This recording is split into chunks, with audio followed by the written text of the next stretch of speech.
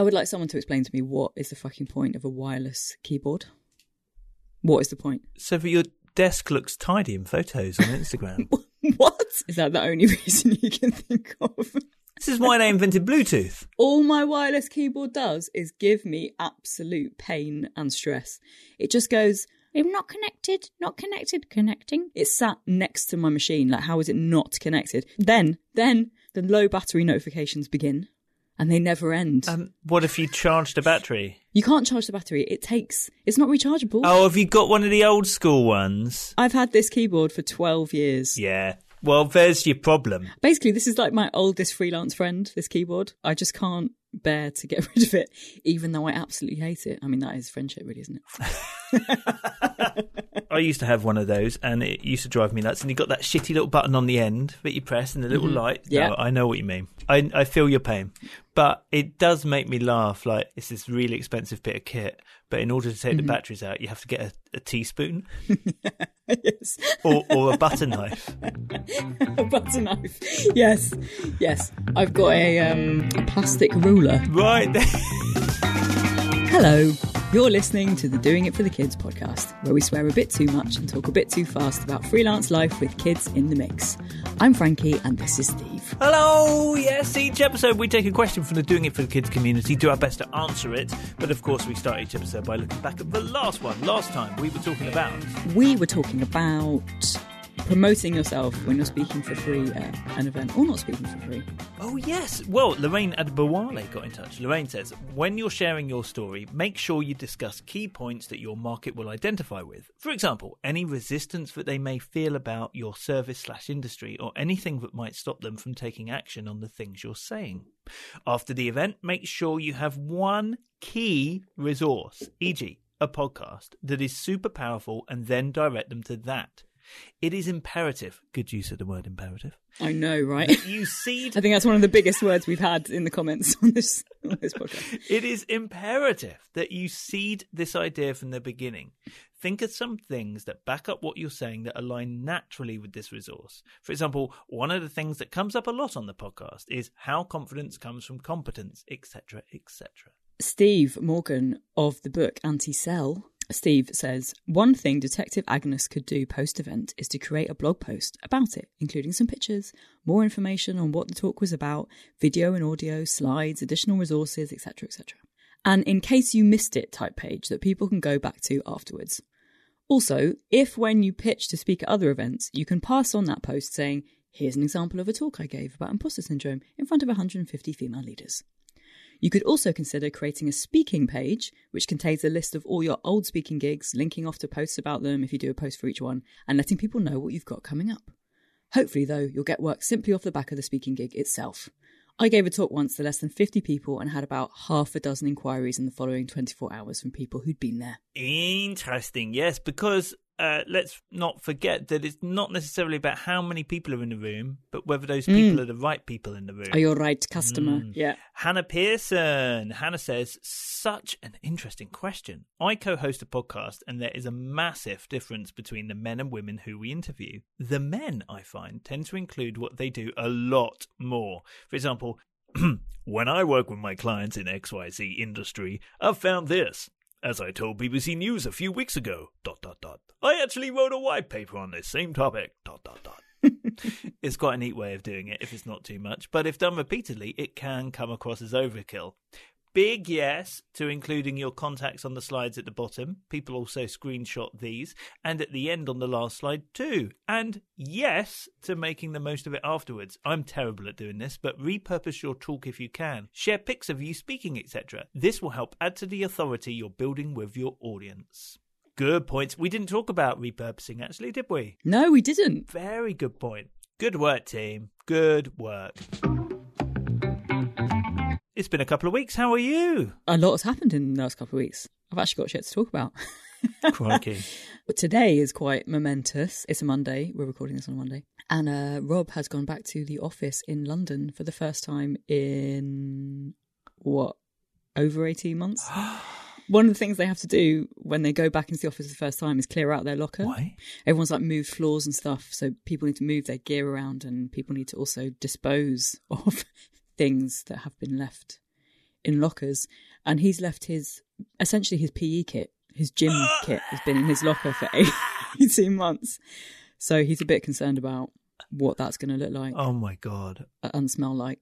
So is he only gone in to empty his locker? No, he's now going in 1 day a week. Oh, 1 day a week. And today is that day. Oh, that's all right. So you get a day of having the house to yourself again. That's nice. Right. There's nobody here. Yeah.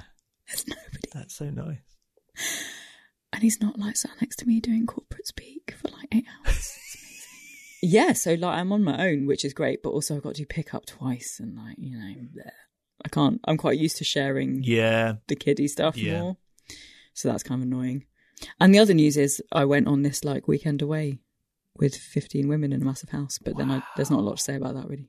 Other than the fact that it was amazing. It was great. That is so cool. I mean, that's quite hardcore. I mean, that's like a hen party without the marriage. Yeah.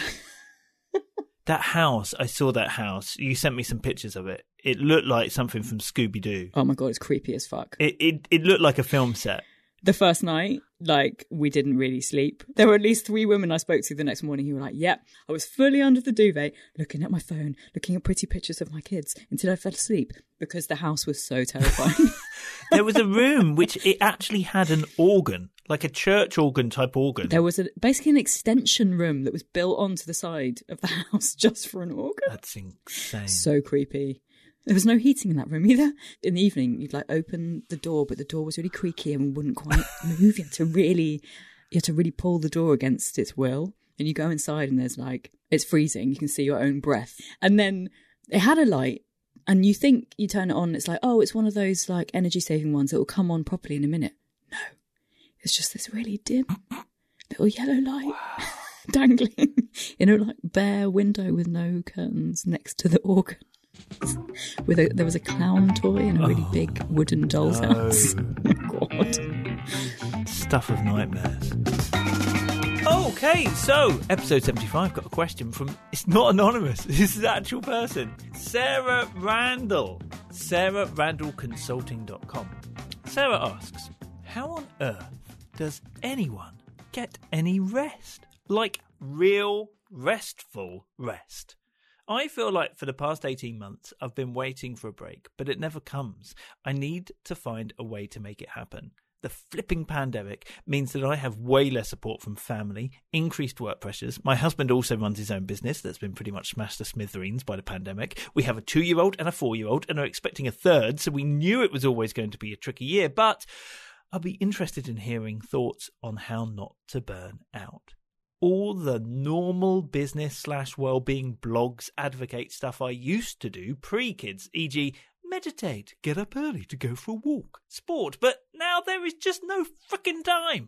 Obviously, this is a phase of life, and the pandemic won't be quite so intense forever, but it feels like the marathon is far from over, and they've forgotten to provide the orange slices and jelly babies at the side of the road. How the heck do others do it? Can someone please throw me a jelly baby? Hang on.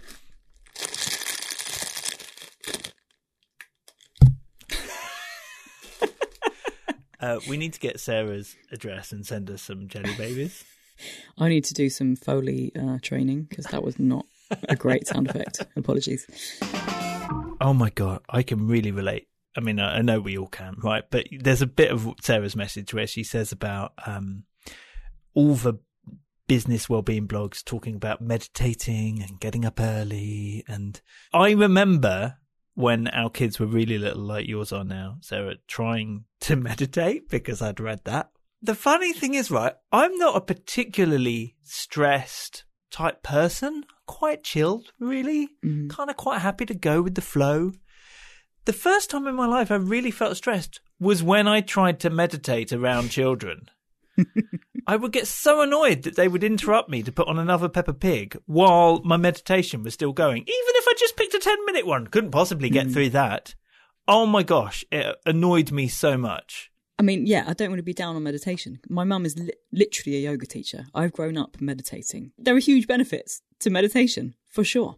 But yeah, stuff like that, where you get advice about doing things that just are not possible for your life right now is so frustrating. And that's literally why doing it for the kids exists. Because I had these babies And I was talking to all these people and listening to podcasts and reading books and blog posts about how to run a business. And I basically read all of them and wanted to scream, what the fuck? Like, how am I supposed to do any of this if you've got kids? Yeah, so I would avoid any, as she puts it in quotation marks, normal business content at this point. If you're reading or consuming that stuff and it's telling you to do things and it makes you ragey, like that was my response. It just made me ragey. I was just like, I can't fucking do that. Don't tell me to do that. That's just not possible. Yeah, like try and like avoid that stuff because that all feeds into your exhaustion, feeling like you should be doing X, Y, and Z when it's just not possible at this phase in your life. Like just makes you emotionally exhausted. It feels to me that Sarah needs to boil down her life. Okay. So like, what are the things she has to do on the money front? And then beyond that, I would literally prioritize rest. Fuck everything else. Fuck the pile of clothes that are dirty. Fuck the dishes. How many times am I going to say fuck? Don't know. Like at the moment, I'm not as deep in it as you are right now, Sarah, but I'm not on top of my life in the way I would like to be. And every time I go for a wee at the moment, I just see other people's poo in my toilet bowl and it's pissing me off. But also, Steve's now losing it. Oh my God. It's true. Do you know what? I have, the other day I brought our son in and I went, dude, if you've done something brown, turn around and just look down. After all, what's the rush? Grab yourself a toilet brush. And he looked at me and said, did you just make that up? I went, yeah. And he went, really good. Grab the toilet brush, grabbed away. Done. You need to go into children's TV. That's amazing. But my point is, my toilet is dirty. And normally, in a week where I might feel more on top of it, I would be on that like really quickly. But at the moment, I am prioritizing rest. I would rather sit down on the sofa when the kids are at school and they're not here than clean my toilet. I would rather go to bed at 9:30 than clean my toilet. And it upsets me that every time I go for a wee, I'm seeing other people's excrement. But you hear what I'm saying? Yeah, no, I very much agree. You know, I want to move away from the visual of the excrement. Like, so often as well, like, you know, like when it comes towards bedtime or whatever, or going to bed, you can end up scrolling on Instagram for it. And then like 15 minutes later, you can think, what the frick have I done? I could have been in bed asleep. 15 minutes, about an hour. Well, yeah, okay. Do you see, that it's such a utter waste of time. But I also know I do that because there are so few hours in my day for myself where I can not be doing something for somebody else, whether that's a client or my partner or my kids. So in that window of time where my children are asleep before the small one wakes up and before I go to bed, yeah, I'm consuming pointless shit because it makes me feel like I'm doing something for my... Oh my God, my voice is breaking. I'm not going to cry. I've just got something in my throat. Yeah, I'm doing something on my own terms. Yeah. You know, and then that 10 minutes quickly can become an hour because there's no other time in my day where I'm not caring for somebody. So yes, I prioritize rest, prioritize sleep, but I get why we fall into that trap of when we do have the opportunities to sleep, not doing it. Yeah. She's saying family support has dropped off for whatever reason. I think partly to do with the pandemic, I'm not sure. But can Sarah ask for help from other people? Are there other people in her life who can help her make time for that rest? Yeah. And maybe it's a while since we've said it, but, you know, that thing of finding other parents or self-employed parents where you can swap kids. As in, if you've got a 2 and a 4-year-old, if you take another 2 and a 4-year-old into your house, almost isn't that much hard work because they play together, hopefully.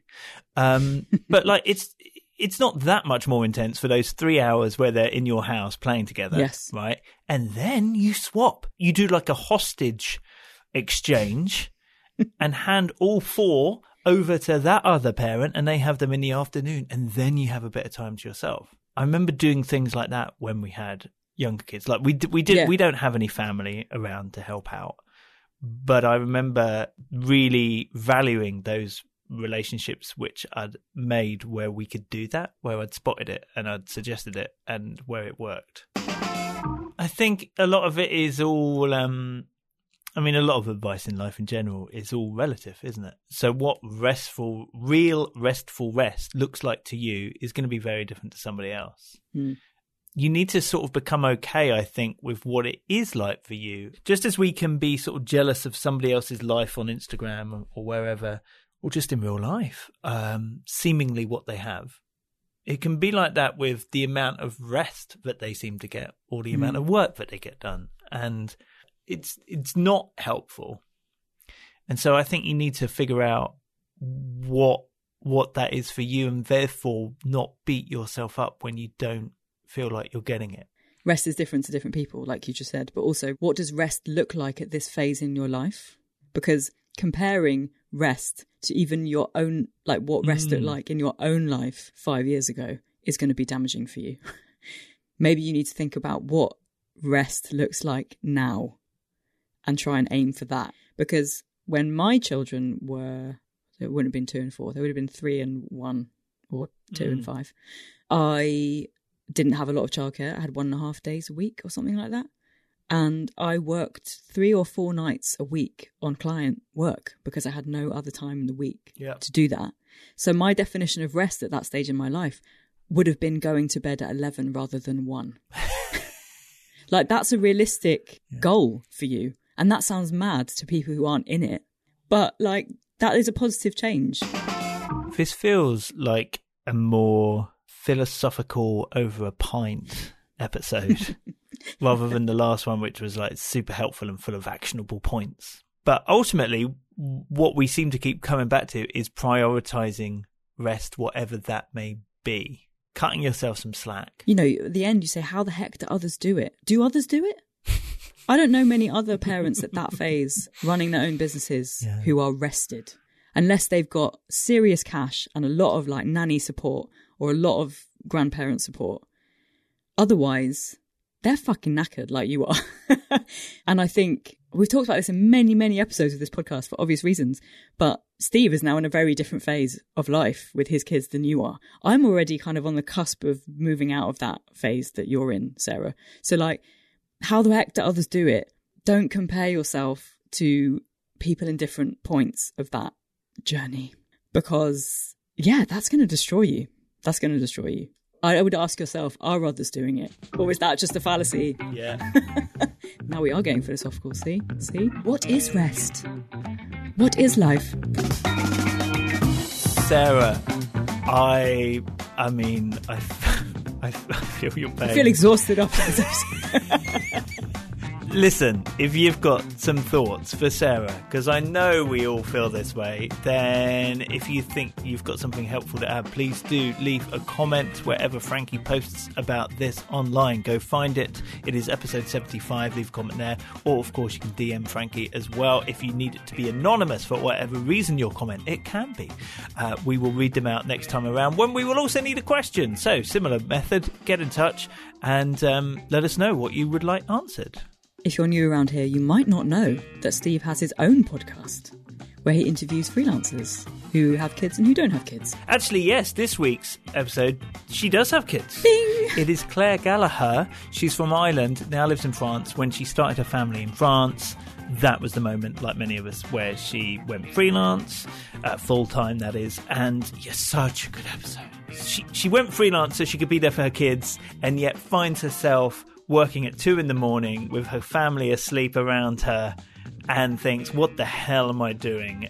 And then how she gets out of that. Wow, that sounds like a great episode to listen after listening to this one. She's brilliant. It's a really good episode. Search for Being Freelance wherever you got this podcast, or go to beingfreelance.com. All right, we done? I mean, we've talked for 2 hours, so we should be done. I need a rest. Yeah. Hooray. No? Sorry. What was that? A ghost from the haunted house?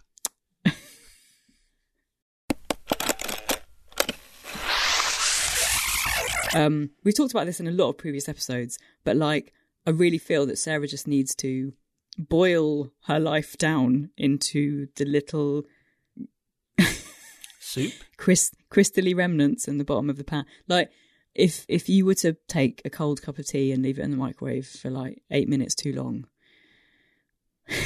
Steve's looking at me really confused. I'm trying to go with the metaphor. Go on. What would be the like little crusty bits in the bottom of the mug that you can't get rid of? The things that you really, really, really have to do. The things that... Oh my God. This metaphor. So what are Sarah's crusty bits? What are Sarah's crusty bits, exactly? If you took away all the water and there was just a... I just don't get the metaphor. No, it's a shit metaphor. Especially because it sounds like the worst cup of tea ever. Yeah. Okay, scratch all of that.